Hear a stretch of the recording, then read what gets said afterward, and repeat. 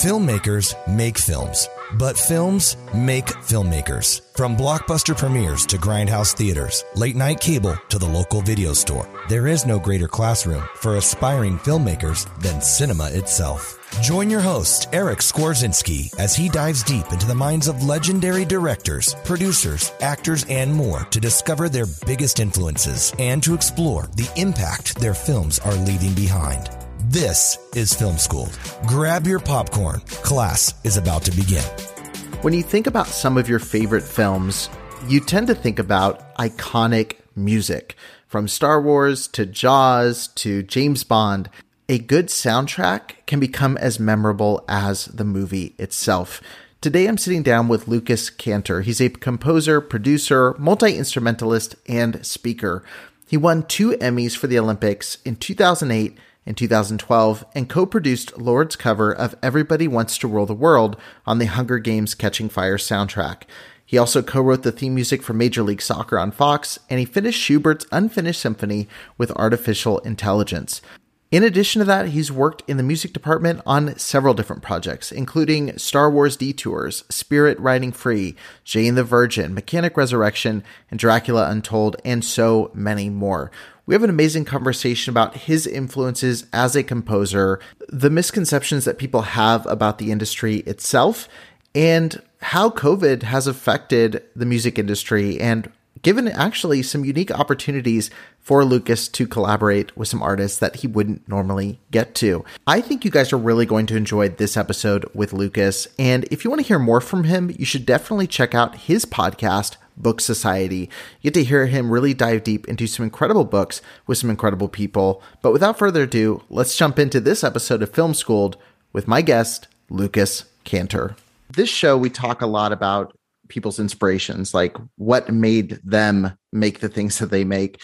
And I really want to go back to kind of your early life. And in your TED Talk, you made a statement that music's kind of like a mirror. Like we resonate with it because we see something in ourselves or in our life reflected in the music. When's the first time you ever heard a piece of music where you felt some kind of visceral emotional reaction to it, or response to it? It was probably the music that my Aunt Edna used to sort of get me into. So she's like my mom is one of 11 children. Wow. And Edna is like the cool aunt. Not that for all my TTs and TOs listening to this, you're all cool. I love all of you. But Edna was like the hip one who would show up in a Corvette and, right. just, show me all sorts of cool stuff. And so she would get me, she got me into like the Doors. She got me into the Rolling Stones. She got me into all this, I think Santana, all this kind of, 60s, 70s rock that really became the music of my early childhood and the stuff that I started learning on guitar, Led Zeppelin. Right. And so I think the first time I really had like a real connection to a piece of music, it might've been Led Zeppelin. It wasn't anything about the lyrics or, I don't have a personal connection to like epic Norse mythology, heavy metal. Right. But just the guitar parts and the way that it laid on the guitar really made me sort of feel like, oh, I could play this instrument. So, right. So yeah, it was really, and then I always think of my aunt, she's still with us. They live in Asbury Park and go to music festivals, even though they're, probably septuagenarians at this point. And yeah, so that music always makes me think of her. And I think that was really my first, like, super like emotional connection between like music and family and an actual instrument that I'm holding in my hand. Right. And when it came to actually holding an instrument in your hand, was that something that came after that, or was it something you were already doing, but that kind of pushed you further into like loving music? Yeah, I had started playing guitar just kind of, just as a kid. I thought I would just try it. And right. The real story is I was trying to impress a girl. Right. I was 14 and I thought that if I could play a song on the guitar, there was this guitar in our like student center area that Emily Sokoloff might think I was really cool. And she was like, the cool hot girl at the school that everybody wanted to go on a date with. I'm not in touch with her, but I'm sure she's still cool and very pretty. And she, so I thought like, oh man, I'm going to like pick up this guitar, and I learned how to play that Metallica song. That's just like, 4 open strings. And, when she came in from her free period, I was just sort of playing that. And I thought, maybe she would notice me, and she didn't, but I got really into the guitar. Right. I was like, well, this is pretty cool. Right. So yeah, that was my initial impulse. But then I really just liked it. I enjoyed it. And I think it was when my aunt found out that I was really into it, she started turning me on to all this music. And I think that really kind of set me on the path. Yeah. Like looking at your work and looking at, listening to you on other shows and talking about it, I'm surprised how eclectic you are, because you mentioned Led Zeppelin, but then you also mentioned bluegrass and jazz. Like, have you developed that just over the years, being, kind of forced due to work on different types of instruments and work with different things? Or was it something where from the beginning you were just, if it was good music, you'd check it out?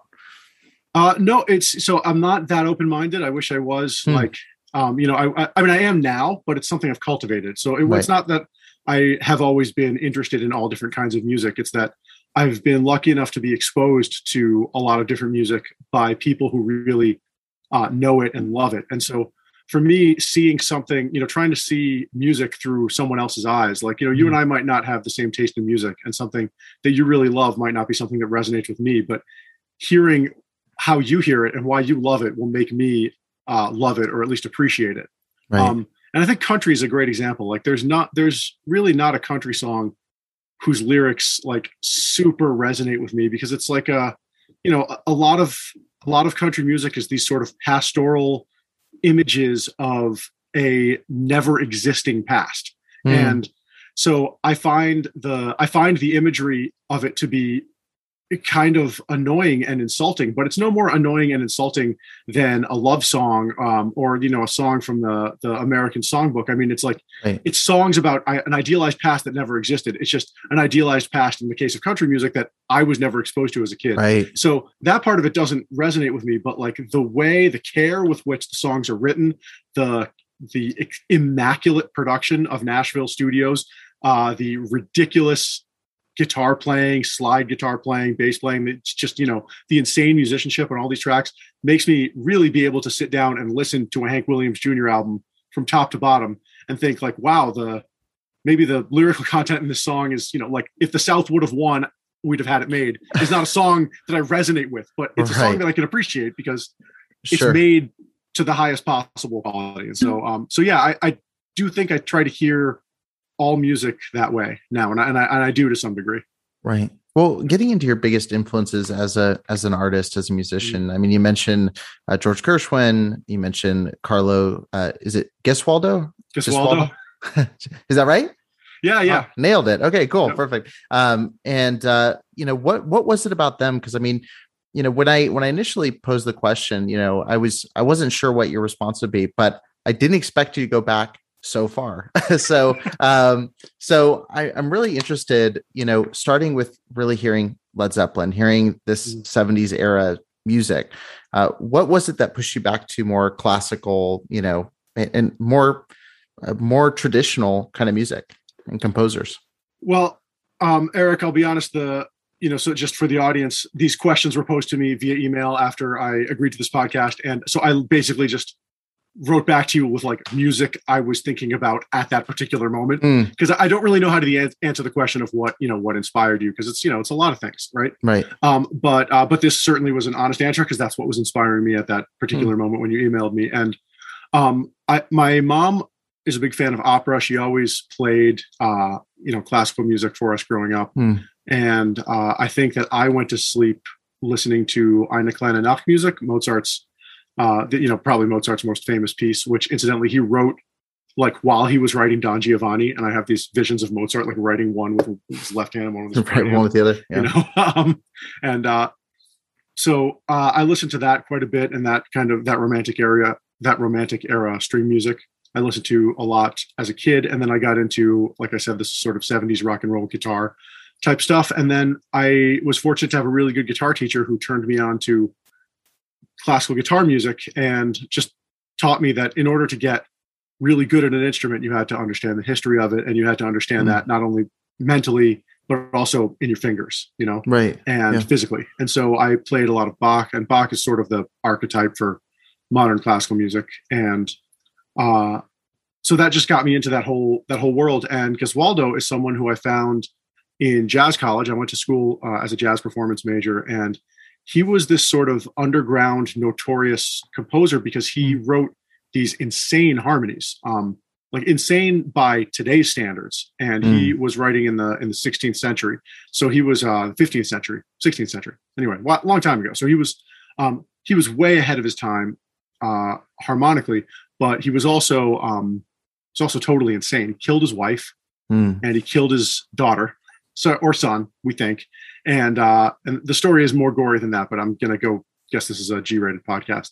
So he was this crazy person who also wrote music that was so far ahead of its time. It was like if we found an early draft of Thriller in the papers of J.S. Bach. That's how harmonically ahead of his time he was. And people didn't catch up to it really till the 20th century, the 18th, 19th, 20th century. So, and this is just a figure who's, this is one of the theses of my talk, that like, he's so fascinating as a human because he was just like kind of a bad guy and a crazy guy who did really dark, horrible things. And then he also wrote this very odd music, and, you know, had one of those facts about him existed without the other. I don't think anyone would have remembered him, because worse crimes have been forgotten and weirder music has been forgotten.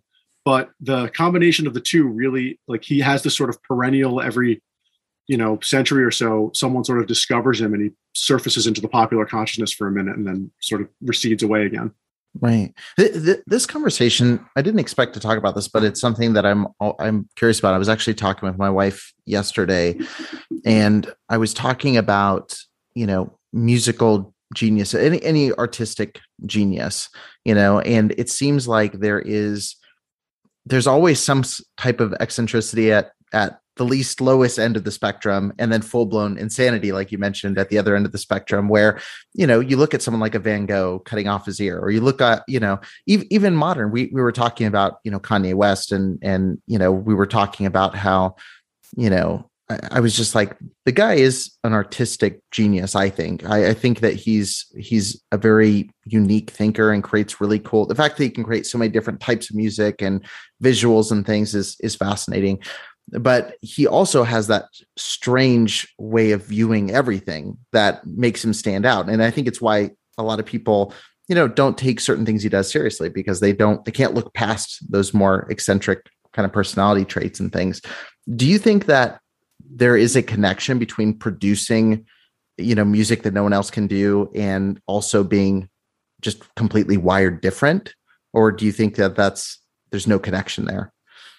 Yeah, music is patterns, and to some degree, music is a puzzle. And so if you don't find more interesting ways to solve the puzzle, then you're just going to be doing the same thing that everybody else is doing, and it's not going to stand out. So I think that's probably the simplest explanation. And all of the best musicians I know, who are the best composers I know, are to some degree eccentric, you know, right? Just some more than others. But yeah, I think that really is it. Like, music has been practiced for probably 43,000 years and recorded for at least 1,000. And so we've done a lot of things. You know, a lot of what can be done has been done. Even though there may be an infinite amount of what you could do with music, a lot of it has already been done.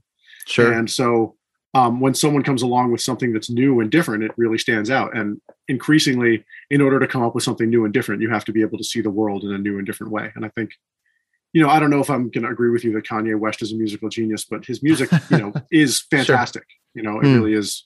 Or I guess it's produced at the highest level. It's unclear to me whether generations from now, people are going to be listening to Kanye West the same way they still listen to Gershwin. But again, I have no idea. Yeah, and like you've mentioned, you know, in many of your talks, you know, it's what people see in it too, you know, and it's interesting. And I definitely, when you position like that, you know, will people in, you know, 100 years be listening to Kanye? Maybe not. But, you know, for me, what blows my mind about him is the visual. It's the fact that he works in so many different arenas: fashion, visual art, music, like, to be able to function, because I can function competently at one or two things, you know, and to excel in multiple areas is amazing, you know, which is absolutely amazing. I am curious, getting into you're fascinated by a lot of interesting things. I mean, I've heard you mention that you're interested in ancient Mesopotamia. I think you mentioned was something you're fascinated by. You mentioned that on one of your shows. Obviously, really fascinated by you're an avid reader, things like that. A couple other people you listed when it came to influences were Joseph Campbell. You mentioned Neil Postman, and when you said the name, I was like, oh, the guy that did Amusing Ourselves to Death. And then I was like, wait, it can't be that. So I was like looking Neil Postman musician. I was like Googling. I was like, no, and then I was like, no, he really means Neil Postman. So how are you influenced by Neil Postman? Because I talk about him. He's one of the people I bring up a lot when we talk about politics or things like that. And I'm like, if you want to understand debates, if you want to understand the way we broadcast things and the way news works, like you have to read this book. How does Neil Postman play into an influence to you? Let's just for the people who are listening to audio only, Eric is currently holding up a copy of Amusing Ourselves to Death. You're watching, there you go again. Yeah, I literally went to my shelf and I was like, what does he see? What is this? Right. What is this? Yes. Thus ensuring that we are going to become real life friends. What I first was introduced to Neil Postman because I was interested in education. And I got interested in education because I had I'm sure she won't be listening to this, but I won't name her anyway. But I had a roommate who was a teacher in the New York City public school system. And she had just graduated from college and she had no interest in teaching. But there was this program where like you could teach for 3 years and they'd pay back your student loans or something like that. So she became a science teacher and had, like I said, no interest in teaching and was teaching in a school where the kids really needed people who were interested in teaching in order to, move on and, have fulfilling lives. And so I was, watching this sort of unfold over a school year of like her coming home and hating what she was doing and talking about, how terrible it was. And then just thinking about like what the kids must be going through, trying to learn this subject that is baffling from someone who doesn't really know it and doesn't really care about teaching it. And then like, what is that going to do to the rest of their lives? I just got, really interested in like, how did this happen where like this person is teaching these kids? And so I contacted, I don't know.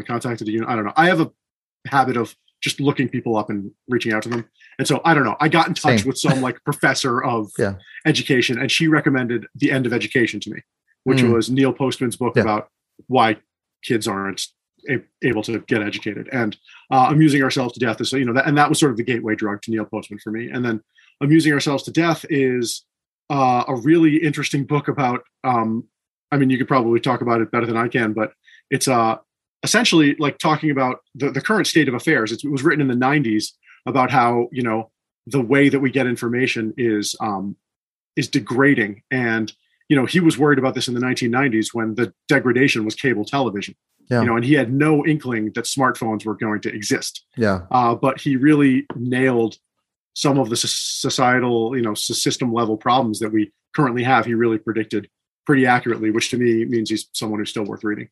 Right. Yeah, I definitely agree that he's still worth reading. I read him for the first time in 2014. And I forget why. I was reading someone who also referenced him, and I was interested in the pull quote and went and found the book.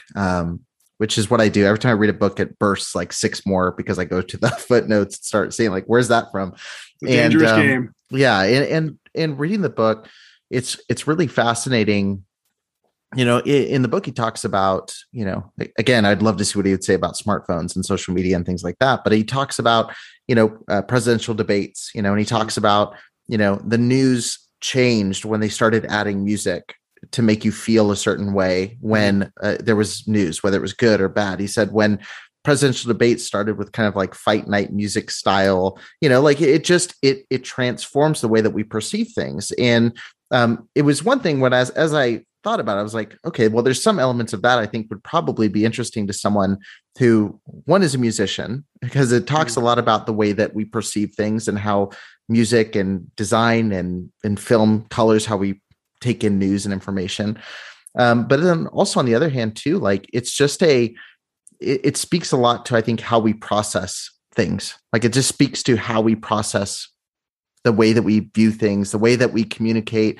One of my favorite things in it, speaking to the presidential debates, is when it talks about, debates used to be 3-hour debates with cross checks and cross examinations and Q&A and things like that. And now it's so soundbited where you're not getting a full picture and you're not thinking critically about a certain topic. It's a really, really phenomenal book. And I brought it up a lot for certain reasons over the last couple of years. It keeps coming to mind. And I'm always shocked how few people have read it, because it is a really, really interesting book. Yeah, he's an important thinker. And he really did predict smartphones, not specifically, but I think there's a section in Amusing Ourselves to Death where he talks about the news saying, and now this, where, so it presents, which sounds like an innocuous phrase that we hear all the time, but it presents events as completely unrelated, which is not true in most cases. And it also, he also talked about how ridiculous it was that they would have sort of slow news days where they would show kittens, for the last 2 minutes of a broadcast, as if, the world's news, there wasn't enough news on the entire planet in a day to fill 22 minutes of broadcast. I mean, regimes rise and fall, in that time period. And there's more than you could possibly report in 24 hours, Right. But the 24-hour news networks run what they think is going to get people's attention. And this is what this goes back to what we were talking about with Kanye. And this is what Postman was, I think, predicting, is that, Kanye West is not really any of the things specifically that, he's not really a visual artist. He's not really a musician. He's not really, he's all those things, but what he is an attention getter. Like, his goal is to be an entertainer, and the goal of an entertainer, the job of an entertainer, is to get and hold your attention. And so and by any means necessary. And, we can see that Kanye is very, very good at that. Another example would be, or I guess a sort of a softer example, is like Arnold Schwarzenegger. Like, do you want to go see Arnold Schwarzenegger as King Lear? Probably not. Arnold Schwarzenegger is not really an actor in the sense that Patrick Stewart is an actor, but Arnold Schwarzenegger is a fantastic movie star. I will see a movie starring Arnold Schwarzenegger with no other information, because I know it's going to be pretty good. Right. And I think that there's an important distinction between those two things that is getting lost because of the way that we consume media. So that's how Neil Postman and Kanye West are related, I guess. Well, interesting. This is all something I didn't expect when initially reaching out. It's not something I expected to even come up, but it is interesting. And it is interesting, you're someone who's worked quite a bit in the entertainment industry, for lack of a better word.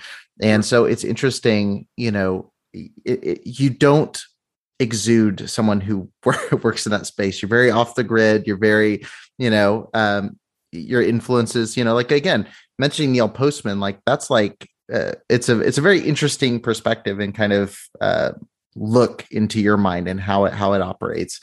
I am curious on the entertainment side, working in media. And I mean, you've had a very busy career, producing a lot of different kinds of music for a lot of different kinds of projects. You've done a lot on the stage with, live orchestras and things like that. You've also done, films and shows and things like that. So what drew you in to say, this is a professional trajectory for me?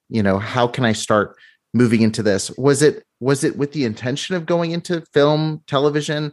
Was it, I purely just want to make music and that happened as an afterthought? Like, what was the trajectory there? Yeah, I'm flattered that it seems like there was some rhyme or reason to how I ended up where I was. But no, I have been basically, kind of living day to day, moment to moment, project to project. And I guess I had this overarching goal of, I've had a few sort of 10-year plan type goals, but they're very vague, like learn to write for orchestra. That was one, right? Yeah. Learn to work with orchestras. And then in pursuit of that particular goal, I realized very quickly that the only people that are going to pay you to write music for an orchestra are people who are making movies. There's a very small world of classical concert music where you can get grants and get commissions from major orchestras to write pieces, but that I don't write that kind of music, and that's a whole.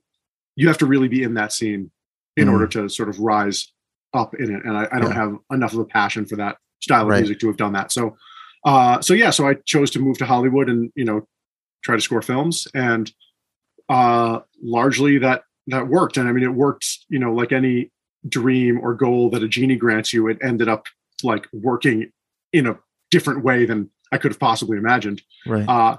But unlike, I guess, Aladdin's genie, like, it's not like some perverse thing. I was waiting. I was like, it's like Aladdin's genie, huh? Yeah, there's no downside. So not the best analogy, but Sure. it was like, I really like, I couldn't have imagined. I mean, I didn't know that one could do what I do 10 years ago and make a living at it. I just didn't even know that existed, but I just went from one thing to another, and I always tried to do my best at whatever I was doing. And I tried to be like, if my job was to, I've been a PA before, I've been a second AD before. And if my job is to like stand here and make sure nobody steps on the cable, then I'll be the best make sure nobody steps on the cable guy that you can be that day. And as a director, like you know this, and this is probably second nature to you, but it's not intuitive to someone who's coming into the business. As a director, what you notice, or as a producer or someone who's in the position to elevate and hire people, you notice the people who are doing their job. You don't notice the people who seem awesome and like they might be too good for what they're doing. You notice the people who are just like sitting there doing the job that you assign them, even if it's a menial task. Right. Oh, sorry, go ahead. Yeah. So, I mean, I probably learned that from my parents, but that has really been, if there's a key, if you call my life success and there's a key to it, the key to it is like trying to be present and do the best job at whatever job happens to be your job on that particular day. Sure. Obviously music is a big passion. Like that's your passion and love. When it came to stepping into the world of film and television, was it something where, okay, I want to do music, I want to do this thing, I'll do this in this realm if that's how I get to make music? Or was there also this mix of like, are you a film TV fan? Like, were you enjoying that work? Like, were you excited about getting into that world? Or was it just like, well, I'd love to do this, but this is the avenue in which I can make it happen? I like telling stories, and I think I'm a good storyteller. And unlike most people who tell stories for a living, I'm also a good musician. Yeah. And so I figured like I could combine these two in a unique way. Right. And that's probably like, I don't think there's anything I'm going to tell Christopher Nolan about storytelling or filmmaking, but I think I could contribute musically to something that he's doing. Maybe that he wasn't the best example, but I think there are a lot of people who, like you and like other film directors who do this kind of thing all day. Like, it's a whole craft that you've developed that I know the basics of, but I do know the specifics of putting music to picture. Sure. And so I can like confidently guide you through that process, and you can come through it with me knowing that like you're in as safe hands as if you hired a great lighting designer. Like you don't necessarily know exactly what they're doing, but it's going to look good at the end. Yeah. Well, at the end of the day, it is storytelling. It is another way of telling a story in a way that many directors and producers can understand. How does a musician tell stories? I think for a lot of people, they can tend to view, is the music filler for a scene? Is it going to just give a little bit of oomph to something, but also, when you listen to music on its own, it's telling its own story and guiding the narrative in a certain way. One of my all-time favorite special features ever I miss this. What I miss about physical media is the lack of special features and behind the scenes stuff. But I remember on it was on one of the James Bond movies. They did this on a couple, but Tomorrow Never Dies. David Arnold score in that. There was an option to watch the movie with all of the dialogue and sound effects removed and just the score. And so, awesome. Yeah, it was amazing. And I watched like a total nerd. I like watched it with just that. And it's amazing, like seeing that it tells the same exact story, same exact mood, emotions, the beats work the same just with his score. It was a really fascinating thing. And it opened my eyes to the fact like, oh, this is, like subconsciously, but it really shows you like, oh, this is telling the story. This is telling the story. Do you have that disc? I might still, I'm not sure. So I could tell you exactly which one it is. This would be a really fun experiment. So, it would be great to get like, let's say 10 people that have never seen this film, Tomorrow Never Dies, and have 5 of them watch it with just the score and 5 of them watch just the production, and then give them like a quiz about what it was about and who certain characters were. That would be interesting. Yeah. See how close they get it. Yeah, it was really neat. And it is, like I said, it's amazing how through a piece of music you can craft that, you know. Can you think of any film specifically, like as you've stepped into it? Because I have to imagine when you're pairing it with a visual, you're thinking slightly differently than any normal piece of music. You know, are there any composers that you watch and say like they've nailed this craft? Like I'm sure there's a lot, but that where you watch their films and you go, okay, that is what a composer should be doing when working on a movie. Well, a young man named John Williams comes to mind. Who's that? Yeah, I don't know if you've heard of him, but he's he's widely considered. I don't know if anyone would disagree that he's sort of the apotheosis of the craft. Right. I mean that I was watching Jurassic Park the other day, and I forgot what a great film that is. Yeah. And just his score, just in every moment, it's just perfect. It doesn't tell you what to think, but it really just heightens what's going on, and it plays against the great performances or with the great performances and the great direction and all that stuff. And so, yeah, he really is the master. He's a living legend. And if you haven't seen him at the Hollywood Bowl, you know, we go every year. It's intense. It's really amazing. Yeah. But there are Ludwig Göransson's another one who Black Panther, Mandalorian, Community. The score in Community, it like people sleep on it because it's a comedy, but it is like it's really, really good. Yeah. You know, because because it's a comedy, one of the interesting things about comedy is you really have to do every style to make it work, and you have to do every style authentically. And he is really a master of epic action music and hip hop and, you know, sort of sentimental guitar music. Like he really just has it all down, and it's all very authentic. And so, so it's no wonder to me that he went from that onto other things, because it's such a great calling card. Right. But I think he's really good at it. And there are a million, maybe not a million, but there's probably like 1,000 really, really, really great film composers in Los Angeles working today on stuff you've heard of, stuff you know, don't really know about, and like things that you don't think about having scored. Like I think most people don't really think about music in television that much. Well, you know? And to be fair, I mean, there's a lot, and the Mandalorian score blew my mind, like, because it was just so, you expect the kind of riff on the Star Wars traditional themes, and to the fact that it created a different world entirely. And, but no, it is something where I've been rewatching a lot of old TV lately. I'm usually more movies, but I've been watching a lot of older TV. And when you go back pre like Sopranos or pre The Wire, like pre where it was like cinema on TV, you know, before that happened, there was like a lot of stock music used to just accentuate something. A lot of shows, we watch a lot of old, you know, 60s and 70s shows, they'll use the same bits of music in different shows. Like it seemed like an afterthought. And now you're seeing some freedom given to artists to add to that element of the show. So you get these Breaking Bad, or you get the, you know, with the Mandalorian, like the score on that show is absolutely amazing. They're definitely still working with not a movie budget, but they're creating incredible pieces of art. Yeah. I mean, I don't know if they're working with not a movie budget. I think that for Mandalorian, he probably had whatever he needed. I mean, it's Disney and it's one of their marquee properties. Sure. So I don't think, and you know, Ludwig, I don't know Ludwig personally, but you know, I'm sure he's not cheap. Yeah. You know, right. So I don't think that, you know, he's an A-list composer. He had won an Oscar by the time they hired him for that. No. So, and you're right that television has definitely gotten better and has definitely gotten more sophisticated in its use of music. And I think part of that is just, you know, look who's making it now. I mean, you know, you can't imagine Roman Polanski directing a television series, but you know, the next generation, you know, Ron Howard does TV all the time. Yeah.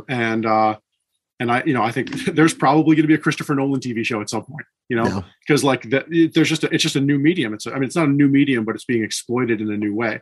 Yeah. And it's most television today, I think best television is, you know, it's just a 10-hour movie. Yeah. Right. You know, in 10 reels, right. You know, or I guess like, you know, 60 reels, depending on how you break it down. But yeah, it's a whole new way of just the respect for that world, you know, and you listen to it. I mean, you listen to Spielberg, you know, who his first work was directing big shows. Like he directed 1 or 2 episodes for like very large shows at the time. And that didn't give him any credibility in the film world at all. You know, like it showed he could operate a operate on a set a little bit, but it's now there's like this equal ground where there's people are going back and forth between the two. And it's really interesting to me. It's interesting to see what it's become, and the fact that you're getting Game of Thrones and Breaking Bad and, all these different shows that have these cinematic qualities to them. It's really cool. I think it's largely an effect of the medium. And this is something to bring it back to our friend Neil Postman that he talks about a lot, is that the medium of television, I think, had the effect of making advertisers and people who are producing television think that audiences were less sophisticated than they actually are. Mm-hmm. And when we were able to like HBO, when they were able to really do long form storytelling where they could, do a season of television without the traditional model of, okay, you do one episode, and if that goes well, we'll fund you for another one, where they could just say, all right, you're doing 10 episodes, we're paying for 10 episodes, or whatever it is for them. That really gives people a lot of freedom to operate and to tell a long form story, which it turns out the public really has an appetite for. No. And we just didn't know that, because since the 1920s, advertisers have said, well, this sort of radio 22-minute format works, so let's just keep this format because it's not broken, right. And then, and so then we, after a generation or two of that, started to think, okay, well, that's what television is. That's what the human attention span is, but we forgot that was an assumption we made because of the way that our technology worked from 100 years ago, but that's just not the way that it works anymore. And so, just expanding that attention span and expanding that storytelling is something that seems obvious and is pretty much how entertainment was in the 19th century. I mean, people would read these novels that would take them days or weeks to read. And a long form television show is pretty much the same thing. It's complex, it's detailed, it's intricate. You can watch it more than once and get different things out of it on every viewing. And if you think about it, it's like, a novel is someone's, it's one person's, let's say it's several thousand hours of one person's attention. A television show is probably several 100,000 hours of different people's attention. That's, the collected wisdom on a TV show has to be, 10,000, that has to be several thousand years of experience with all the people that work on the show and all the years that they've done it. So that's going to yield something that's really rich and really beautiful and, really rewards multiple viewings, which is not how television has been in the past. So no, well, there is that there's that artistry and that humanity, the human artistic craft that pours into it, the experience, the seeing filmmakers go into a TV, you know what I mean? Like there's so many levels of just pure craft on display in so many of these shows. And I am curious, from your perspective, you are someone who is heavily focused on the art, heavily focused on, on the music and things like that. And one of the things that's really interesting, you've talked about it quite a bit, is you've worked with AI. So you worked, and it's fascinating. I was watching all of the news clips on it and all the background on it. And, tell me a little bit about that experience. Is there any part of you, I know that you mentioned how much you loved doing it and that it was a fascinating experience. Is there any part of you that feels any kind of fear surrounding AI coming into the forefront on how we do some of this? Is there any trepidation in seeing that being utilized more and more? No. Okay. No, none. All right. Next question. Next question. Yeah. So, well, there are some reasons for that. And it's really easy. The reason that we think that AI wants to take over the world and take over, our different forms of art and squash our humanity and subjugate us is because of James Cameron. That is why. It's because, so James Cameron, you have left many amazing legacies, but that is one that, you might wish you could take back. But yeah, the reason that we're afraid of AI is because of sci-fi and James Cameron largely, specifically, because of the Terminator movies. But it's not. So first of all, I'm right now reading a great book called Journey to the Edge of Reason, which is the biography of Kurt Gödel, who is the originator of the incompleteness theorem. So I won't bore your listeners to tears with like what all that means, but he was a mathematician in the 1940s, 50s, and 60s who basically mathematically proved that computers could not think the way people could think. That is one of the implications, one of the many implications of his incompleteness theorem. And that doesn't mean that they can't do really amazing stuff. It just means that they can't really be creative in the sense that human beings are creative. Now, is that relevant to the arts? Not necessarily. The way that the way that an AI could disrupt music as we know it, and probably will, is that it can create music that's fine really, really quickly. And it already can do that. Like, and by fine, I mean, watch Keeping Up with the Kardashians. I know nobody would admit to watching it, but it's, it was on the air for 20 years. So someone was watching it. I've watched more than my fair share with my wife. So see, there you go. There you yeah. go. This is what I always say is, they'll stop making it when you stop watching it. It doesn't stay Neil on the air for that Postman's long. shaking his head in disappointment. Yeah. But the music in Keeping Up with the Kardashians is, I mean, it's not very good. It's not, and maybe the people who make it would argue with me, but it seems pretty sort of dashed off, like they just kind of were like, all right, well, here's a drum beat, here's a guitar sample, that's going to work. And AI can do that quality of music right now, and it can do it in great quantities, and it can do it to like direction in plain language. So you as a director could say, give me something that's epic and has violins in it and percussion, and it can make you something that is fine. It's not genius, but it's fine, and that's okay for a lot of situations. So if, let's say, AI captures 5% of the production music market, that's $1 billion market. So if it captures, so the incentive to make an AI that can do that is there, and which means that it probably will eventually be created. So if 5% of that industry goes away, that means that 5% of the people that I work with are going to probably be unemployed, or one of their big clients is going to disappear, which means that they're going to have to spend more time doing stuff other than the stuff I like to hire them for, like mixing, playing instruments, composing additional music or whatever. They're going to have to start doing other stuff, which means they're going to get worse at the thing that they were doing before, which is, music is a perishable skill. The more you do it, the better you get at it. The less you do it, the worse you get. And so it can affect, like, without being good at making music, it can really disrupt the music industry seriously, because the music industry is an industry of people who are good at making music. And in order to stay good at making music, they need to be able to make it as much as possible. Right. So the biggest threat is just distracting people from focusing on developing the craft. The biggest threat is the threat that technology has posed since really its inception, but more dramatically in the last 100 years, which is the threat of creeping mediocrity. Oh. So, yeah, just, every advance in technology in the last couple of decades has been cheaper, smaller, faster, and almost as good. Yeah. Which, when speaking to Hollywood, historically, there's always the producer that's opting for that.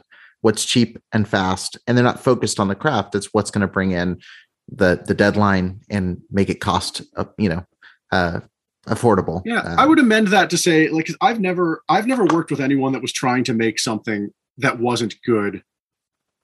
That was trying to make something fast at the expense of it being good. I think everybody that I've ever worked with, and I don't know if this is everyone in Hollywood, but I think everyone in Hollywood is trying to make the best work that they can possibly make. Nobody wakes up in the morning and says, let me, make some shit. Yeah. Let me spend my life and my hard-earned talents on making something bad.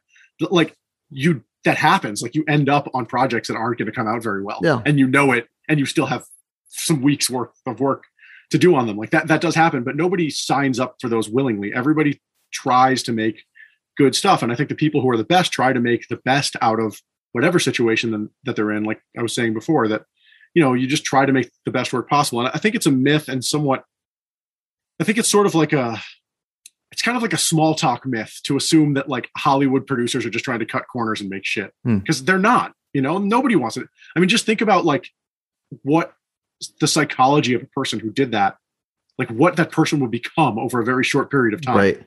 And, I think that you do. I know that there are some people who make commercials and don't think that it's really the highest form of, their artistic expression. And they feel bad about it, but they do it because it pays a lot of money, but they're also, like, commercials are also getting better. Yeah. Right. I mean, I scored a commercial with Michel Gondry. He directed it. I mean, he's like a A-list director. Yeah. Then even that genre is improving, and it wouldn't be improving if people didn't have an interest in making stuff better, because commercials were working before. Right. So why make them better? Yeah. To me, it was the thought process of for someone who, again, isn't thinking like an artist, because I know this is a fault that everybody does. If you don't do something, you can tend to overlook its importance, and so like for, you hear about this on film sets, you hear about in any kind of project, the thing that someone's not passionate about sometimes gets overlooked, and so when you're looking at a spreadsheet going like, why are we spending so much on music when we can have AI, or we can download a stock track, that'll communicate basically the same thing, there can be some negative connotations to that. But I was curious if you had any inkling, which it doesn't sound like you do, that, AI could en masse disrupt like the music world, No, there doesn't seem to be an appetite for crap. Like the appetite for shitty. You just said Kardashians was on for 20 seasons. That's what I'm saying. This is no, you're right. Like, so this is like the shift has occurred in the last 10 years. Sure. Like there seems to be more of an appetite for complex storytelling than there is for this simplistic stuff. And I think, Netflix is a prime example of that. They have spent billions of dollars to shift the public to really like on a bet that people were going to enjoy this stuff, on a hunch that maybe there was a bigger appetite for this kind of thing than anybody thought. And it turns out that they're right. And I'm glad that they're right. But this is the kind of thing that big tech can do is, if we talk about the evils of tech, I mean, Netflix is essentially a tech company that has kind of saved the entertainment business. I mean, it has come into Hollywood and said to all these creators, you can have an unlimited amount of money to do whatever you want. Yeah. And let's see what happens. And this was at a time when, when Netflix really started taking over was a couple years after I moved to Hollywood, and it was dark. Like everything was kind of going downhill, like story, like everything was, like I said, I mean, Game of Thrones was about to happen. And that was, one of the biggest games in town. And if you think about how many great television shows were available 10 years ago? Not that many. How many are available today? More than you could watch. Yeah. Far more than you can imagine. More than you can. And I mean, great, like with A-list talent, A-list writers' rooms, A-list direction. It's more than you could see. And some you haven't even heard of. Like I saw a show the other day, and it was I forget what it even was, but this happens all the time. You see it loaded with A-list actors and A-list talent behind it, and you're going like, it's renewed for season 3. Like, when did season 1 and 2 drop? Like, this is crazy. Yeah. But this is what, when you talk about the evils of technology, I mean, look around. Like, look how much better the world is today than it was even 10 years ago. It is the landscape of entertainment is vastly improved. It's changed in a lot of ways, which can be scary because it isn't exactly the same as it used to be. I mean, there wasn't a lot of production in Georgia, 15 years ago, and now there's a ton of it. And, there was also LA sort of had a monopoly on film orchestras, and now that is distributed throughout the world. COVID has really kind of accelerated that process. So, you can make an argument that that's bad, and that is like for individual people, that is probably worse in the short term, but the end result that there is more and better entertainment available and more and better products and projects for people like you and me to work on is positive, even though, it's not exactly the way we anticipated it when we were in film school or jazz college. Sure. Right. Yeah. Well, before we wrap up, because I know you have an out here in a second. I just want to kind of ask you as far as COVID, because that's something that's kind of unavoidable conversation. You're there in LA still currently, and it's affected a lot. Things have changed at the very least. Has it drastically hurt the music industry there? And if at the very least, how has it transformed the way that you're working on these projects? It hasn't changed my life that much. There was a period, I mean, if you'd asked me this question in January, I would have told you like, oh, well, I'm never going to work again, and I'm going to probably go apply for a job at the 7-Eleven. But then it all kind of came back in March. Guitar Center. I think I would start with Guitar Center. But it all kind of came back in March. And it came back pretty forcefully. And there will be some long-term effects. A few studios have closed, but not many. They're all kind of hanging on, and a lot of musicians I know started working remotely. But we really were doing that before. I mean, Yeah. for me, it became one of the things that was a bonus was some musicians who I wanted to hire, but I really needed them to be able to record themselves. They couldn't do that before COVID, and now they all can. There isn't a single professional musician who can't record him or herself at this point. Sure. Film music musician in LA. I mean, and so that's something that's just expected now. And as far as another positive is that I don't think I'm ever going to have to get in my car, drive to Hollywood, check into some studio, wait half an hour to meet with an executive and talk about schedules. That's all going to be done over Zoom because that's a waste of their time. It's a waste of everybody's time. And so we're not going to have those meetings anymore, which is great. But yeah, as far as changing the way that, it hasn't changed that much. It's been, I feel bad for people who are sort of a couple cohorts beneath me. I don't mean beneath, but behind, a couple of years younger than me, or a couple of age is also not really relevant, but a couple of years behind where I am in their careers, I guess. Yeah, an experience. Because I was, an experience. I was when I first moved to Los Angeles, I was out at a party every night. For 2 years, I was out meeting people every single night, and that is, the reason that I have the network that I have today, which is as everybody will tell you, is the most important thing. And so I feel bad for people who were probably hitting their stride building that network in 2020, and then this all fell apart, because that does really affect you, Sure. But for I guess I was a little bit more established at that time, and it messed some stuff up, but I think it's been more or less okay.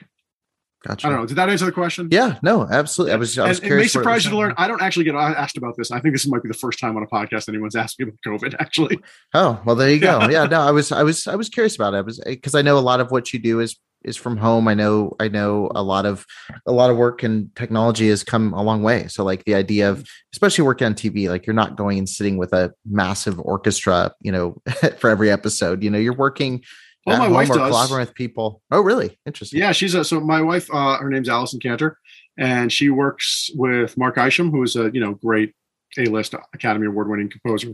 And all the stuff they do is with orchestras, and not all of it, but most of it. And so they did Once Upon a Time, and Once Upon a Time was a chamber orchestra every week. And, really? Wow. Yeah, they're doing a show now called The Cleaning Lady, and that's going to be a small ensemble. But yeah, everything Mark does. So yeah, Allison is I joke that I've worked in every studio in LA, and that's probably true. But Allison's worked in every studio in LA 100 times, right?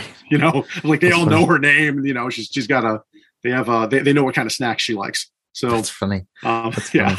Well, we're wrapping up here. I'm going to ask you just a couple quick rapid fire questions, and then we'll close out right here at 3. If you were given the green light to work on a score for any property, any kind of film or show, what would you love to work on? You mean genre wise? Yeah, genre, if you'd want to do something completely new, or if you could step in and say hey, I want to work on a fill in the blank movie from this series, I would love to step in and give my spin on it. No, I would want to do some new sci-fi property. I think that would be my that would be my dream job, or a Star Trek property, or Star Trek. What do you think is the best decade of film history? The current one. Really? Okay. Yeah. Interesting. Well, who do you think is the most interesting filmmaker working right now? Oh man, there's I don't know. There's too many. It's hard. Maybe that was a bad answer, because it's hard to judge the contemporary work, because you don't know what's going to stick around. But I just saw Suicide Squad, which I think I thought that the DC universe was doomed, because it was so many mediocre movies, and then Tim Gunn, give him some money and some superheroes. It doesn't matter if it's DC or Marvel, he'll make you a great movie. I think he's a fantastic storyteller. I think Christopher Nolan, I don't know what is next for him, but some of the stuff he's already done is just really amazing, and will be around and studied in film school forever. Right. And And so I guess I'm contradicting myself because these are all like from 10 and 20 years ago. But I mean, just watching Jurassic Park again was a trip because I saw it as a kid and I didn't seeing it through the eyes of like an adult and I guess a bit of a filmmaker. It's like just an accomplishment of a film, especially for the time. But even today, it looks amazing. Right. You know. And last question here. We have 60 seconds left. What piece of advice would you give to an aspiring artist who's listening to this? Someone who's, I'll just leave it at artist. Someone who's wanting to work their way up. What would be your number one piece of advice? Sure. Reach out to people who inspire you and who you think are good at their craft. The worst case scenario is that they'll ignore you, but probably they won't. Yeah. And always do the best job you can at whatever job you have. So if you are currently a bartender and you really want to be an actor, or you're currently a bartender and you really want to be a screenwriter, be an awesome bartender when you're at the bar. Be an awesome waiter when you're at the restaurant. And I'll close just by telling you, I ended up working. My first real job in entertainment was on the Olympics, and I got that job because I was a waiter at this guy's wedding, and I caught his attention for being a decent waiter. And he hired me as an intern, and then I worked my way up. So had I been like whatever, I'm too good for this, then I would still probably be working at that restaurant. Yeah, I have a friend who says the way you do one thing is the way you do everything. I don't believe that, but people think that. So the people like to think that they can look at how you're doing something and extrapolate some big part about your personality. So the fact that people believe that is as important as whether or not it was true. Right. So if I see, if someone believes that about you and they see you doing something well, they're going to assume that you do something else well. They might be wrong, but at least they'll give you a shot. Right. Yeah. Well, awesome. Well, thank you so much for jumping on with me and having this conversation. I really do appreciate it. And my pleasure. Look forward to seeing on what you work on in the future. Thank you. Thanks for having me. And thanks for the great questions. And thanks for indulging me. Awesome. Thank you. Thanks for listening to the Film School podcast. If you appreciated the content on the show, don't forget to leave a 5-star review and hit subscribe so you won't miss a single episode.